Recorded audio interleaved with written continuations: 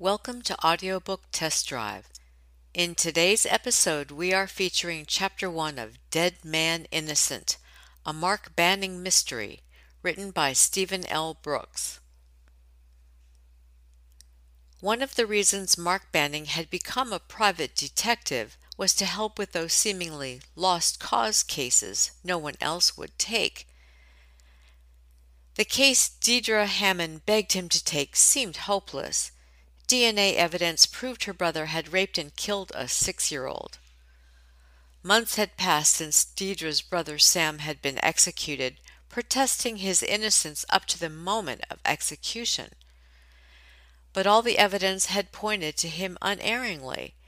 It was too late to save her brother, but not too late to clear her brother's name and see that justice was served to the real criminal, whomever that might be.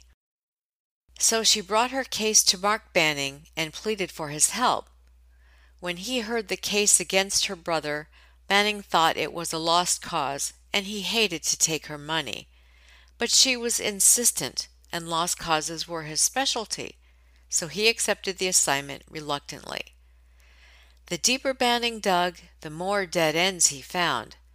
Had it been a case of mistaken identity? No, even the DNA evidence had led exclusively to Sam. Then maybe the lab had botched it? Deidre's family had cut all ties with them long ago, at about the time of Sam's arrest. The reasons for it were vague and mysterious. Was there some long-buried secret regarding Deidre and Sam, unknown perhaps even to all, or nearly all, of the family as well? Just when Banning was about to give up, he must have gotten a little closer to an answer than he realized, because someone struck him down and left him to die. The real killer had made a mistake. He had proved Deirdre was right, and he had made it personal. Banning would stop at nothing now to catch him. And now for your listening pleasure, an excerpt from Dead Man Innocent.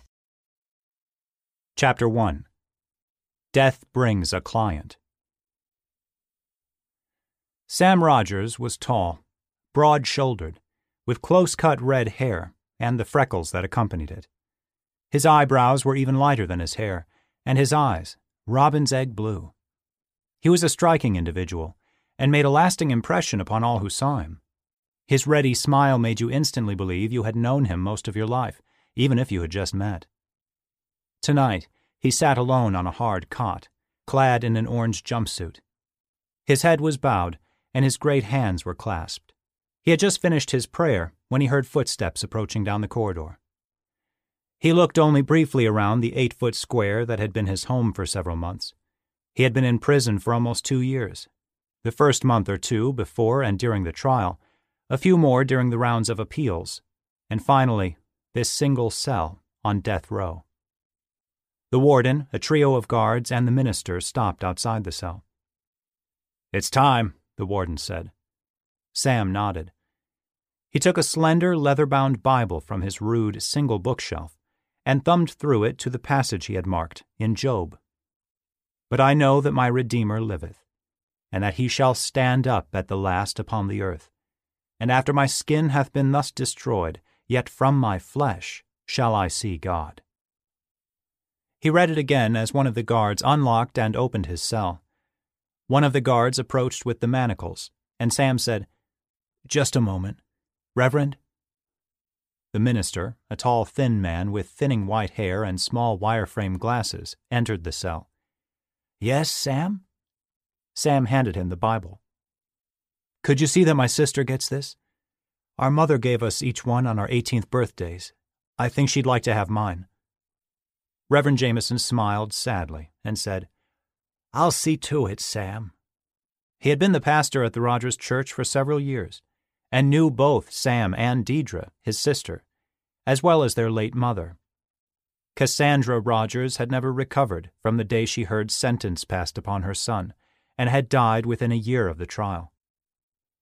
Manacled hand and foot, Sam was led down the corridor. As they had agreed the night before, Reverend Jameson read 3 pre-selected passages. The love chapter, 1 Corinthians chapter 13. the resurrection passage, 1 Corinthians chapter 15, verses 51 through 55, and of course, the 23rd Psalm. He entered the room without any resistance, and calmly allowed himself to be laid upon the cruciform table. As they unlocked the manacles one by one and replaced those restraints of metal with ones of heavy leather, he drew one deep breath after another. As each thick strap was tightened about the extremity of a limb, it was as though a spike had been driven through that part of him. A wide belt, the last restraint, was buckled about his middle. The doctor, masked and gloved and wrapped in white, peered at him through his glasses neutrally. He gave his name, and Sam nodded a greeting. The doctor said a few other things, but Sam didn't listen. His mind was focusing on other concerns now, besides what was about to happen to him. An attendant, clothed and masked like the doctor, came to his side. A needle pierced his arm, and an IV tube was attached. All the preliminary work had been done. The warden asked if he was ready, and Sam breathed a yes. The heavy curtains that separated him from the men and women who had gathered as witnesses parted. The curiosity of some, the grim vengeance of the victim's family, the detachment of the crime reporters, all stared at him. He slid his eyes over each of them. He knew the family, from their appearances on television and their presence during the trial. He searched for one face and found it, his sister, Dee Dee. She had the same red hair and fair, freckled skin as he, but she was small, barely over 100 pounds. Her hair, a little darker than his, was tied back severely. He smiled. He had always liked when she wore the nearly unruly mane loose and natural. She usually favored sweats and t-shirts and jeans, but she cleaned up nicely when she dressed up, as now. Reverend Jameson was sitting next to her, and she was clutching his Bible in her small, strong hands. Her husband, Tony, was sitting on her other side. The warden asked him if he had any last words. Yes. He found the victim's family again and said, "My heart goes out to all of you for the tremendous loss you suffered. No parent should have to lose a child, and no child should lose her life at so young an age." Donna Marconi had been only 7. Sam concentrated on Mrs. Marconi, Donna's mother. "I'm so sincerely sorry for what happened to your little girl, and for the horrible death she suffered." He paused. They weren't quite the words he had wanted to use. He could see Vivian Marconi start crying afresh, and her husband Frank put his arm around her and glared at Sam. "I know you hoped to hear me proclaim remorse, and believe me, I am truly sorry. But I know you hoped to hear other words, words of confession, words of admission. You sat in the courtroom every day of the trial, and I imagine you came hoping to hear those words from me. I'm sorry, but they are words I cannot give. Even now. Throughout that entire time, I've proclaimed my innocence. I proclaim it here again. In a few minutes, I go to stand trial again, this time before the Supreme Judge of the world. I'm not without sin. I make no claim towards sainthood. But I say again, and I will say before my Lord, I did not commit the crimes for which I'm about to leave this world. I only pray that, in time, the man who did commit those crimes, the one who truly took your daughter from you, will be found and made to pay the price I'm about to pay for him." He turned again to his sister, his only family to have come. "Goodbye, Dee Dee." The curtains were closed again. He was aware of the attendant inserting a needle into the IV shunt. The room softened into a blur. He didn't sense the attendant administering the second shot, but it was only a few seconds before he felt the effects. The gray blur darkened, faded to black. He felt himself falling asleep. When he awoke, the darkness was fading into light. He smiled when he saw who was waiting for him on the other side. Mark Banning's office was not large, but it was the best he could afford. It was basically 2 rooms on the ground floor of an old Perry Hall bungalow, badly in need of a good paint job. But that wasn't his outlook. It was the responsibility of his landlord, and if that worthy didn't see fit to hire a painter, or better yet protect it with siding, there was nothing Banning could do about it. He paid his rent on time. Mostly. Kept the interiors of the offices neat. Mostly. And that's all that was required. Mostly. His office was the larger of the 2, with a nice-sized desk, credenza with 4-function device, file cabinet, a couple of chairs, and a couch for customers. None of the furniture was new, but it was serviceable and clean. He was 6 foot, trim and muscular without bulk. His hair had been brown, but had darkened a year or 2 before as he had turned 30. Betsy Connors held down the outer waiting room. She was short, with auburn hair, and a perpetual light tan. She was quick and efficient, and if pressed, he would admit he had a thing for her. Not because she was quick and efficient, but because, well, you get the idea. Business had been fairly good lately. He had just that morning turned over evidence he had gathered on an adultery case. He didn't like that kind too much, but he liked adultery even less. When he decided to tie the knot, whether it was with Betsy or someone else, he was going to do it forever.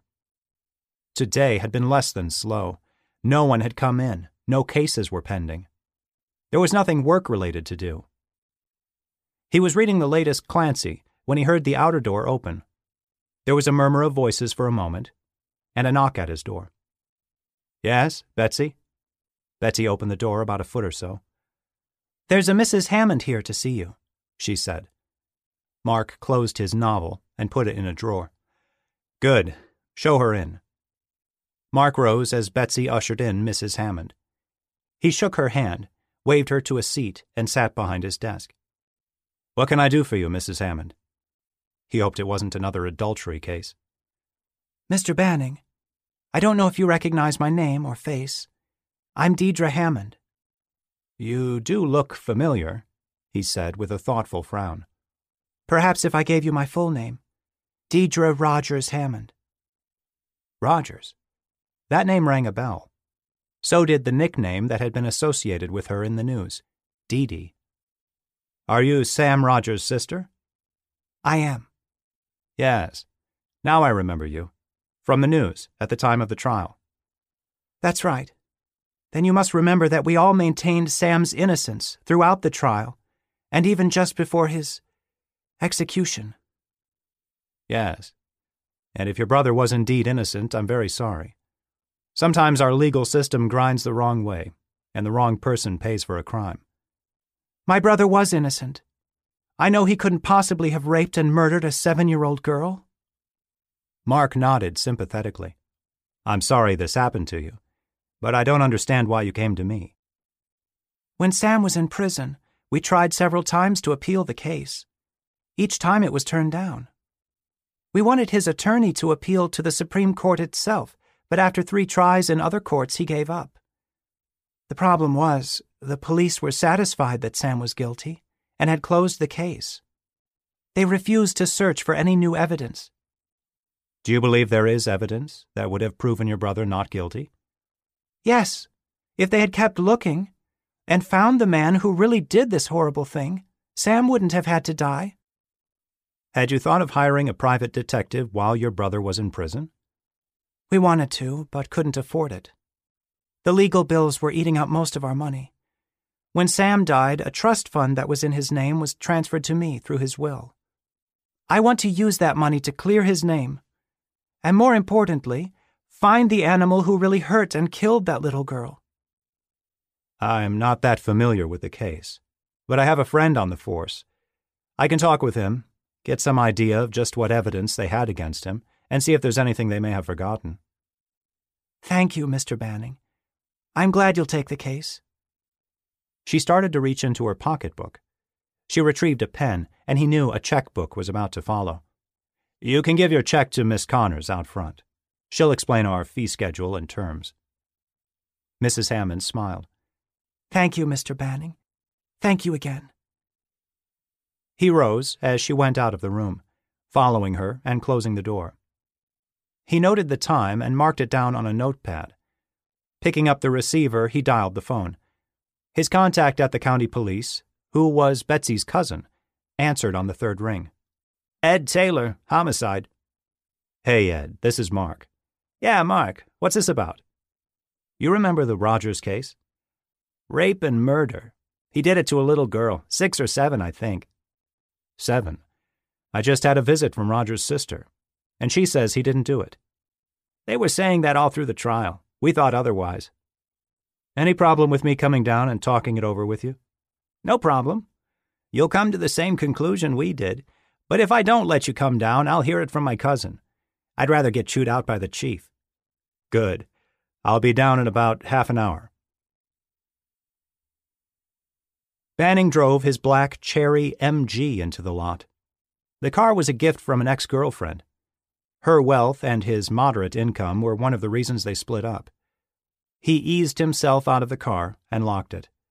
He entered the police station and nodded to the officer at the front desk, who waved back. Banning was well known. He went back to Ed's desk. Ed Taylor was about medium height, compact, and wore his dark hair a little short. He was in shirt sleeves, his solid black tie slightly askew. He half rose from his swivel chair and shook Banning's hand. Both men sat down. "I don't know what I can tell you, Mark. All the evidence was against Rogers. There was nothing to prove he didn't do it." "Not even an alibi?" "He said he was home by himself watching a movie." "What movie?" "Red River. He was a John Wayne fan." "Did you check the TV listings? Was the movie on that night?" "We found a DVD of it in his house, so he could have watched it any time." "Including the night of the murder?" "Sure, but there was no way we could prove he'd watched that DVD that night. Only his word." "And against his word, you had the statements of an eyewitness." "Right, and the statement of the little girl herself." "She identified him?" "From a picture, on her deathbed. Carried a lot of weight with the jury, I'll tell you that." "One of your men testified that she'd ID'd him on her deathbed?" "Yeah, our sketch artist. We still call him that, though it's all done with computer images nowadays." Banning nodded. "I have to admit I don't remember that much about the case. I remember they found her after a couple of days, wandering along the road." "She collapsed. A good Samaritan found her and took her to the hospital. One of the docs recognized her from the Amber Alert and called our hotline. We called the parents and met at the hospital." "But she died soon after that?" "Later that day. We figured she had been left in the woods, made it to the road, and passed out." "The perp probably thought she was dead." "She almost was.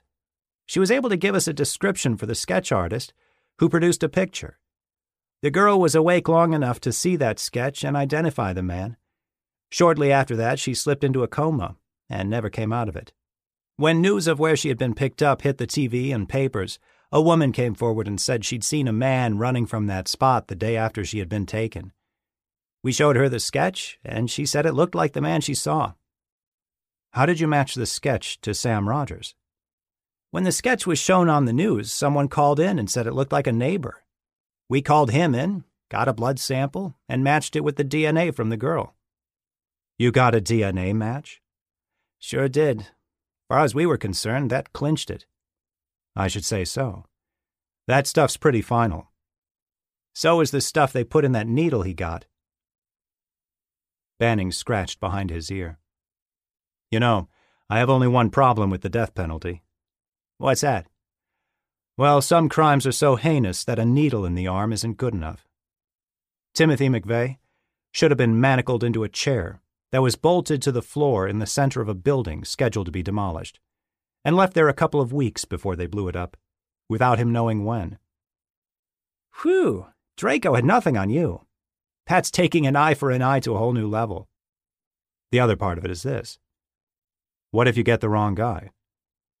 "You think we got the wrong guy here?" "I don't know. His sister thinks so, and I've been hired to prove it. From what you say, there doesn't look like there's much doubt." "Jury didn't find any." "Then I'll have to." Banning rang the doorbell at the Hammond home. Deidre Hammond answered and invited him in. They sat in the living room, and she brought coffee. She set it upon the coffee table, which Mark found interesting. Except in movies or TV, he had rarely seen a coffee table actually used in serving coffee. "Have you found anything yet, Mr. Banning?" Deidre said. "No. In fact, everything the police have seems to point to your brother's guilt."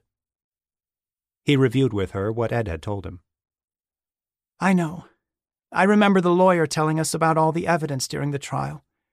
He tried to plea bargain the case, but the DA's offer was still a 20-year sentence. Sam insisted on sticking it out and proving his innocence. Unfortunately, he couldn't." "Who was the lawyer?" "Daryl Anderson. He's one of the best." The best we could afford." The cards were stacked against him.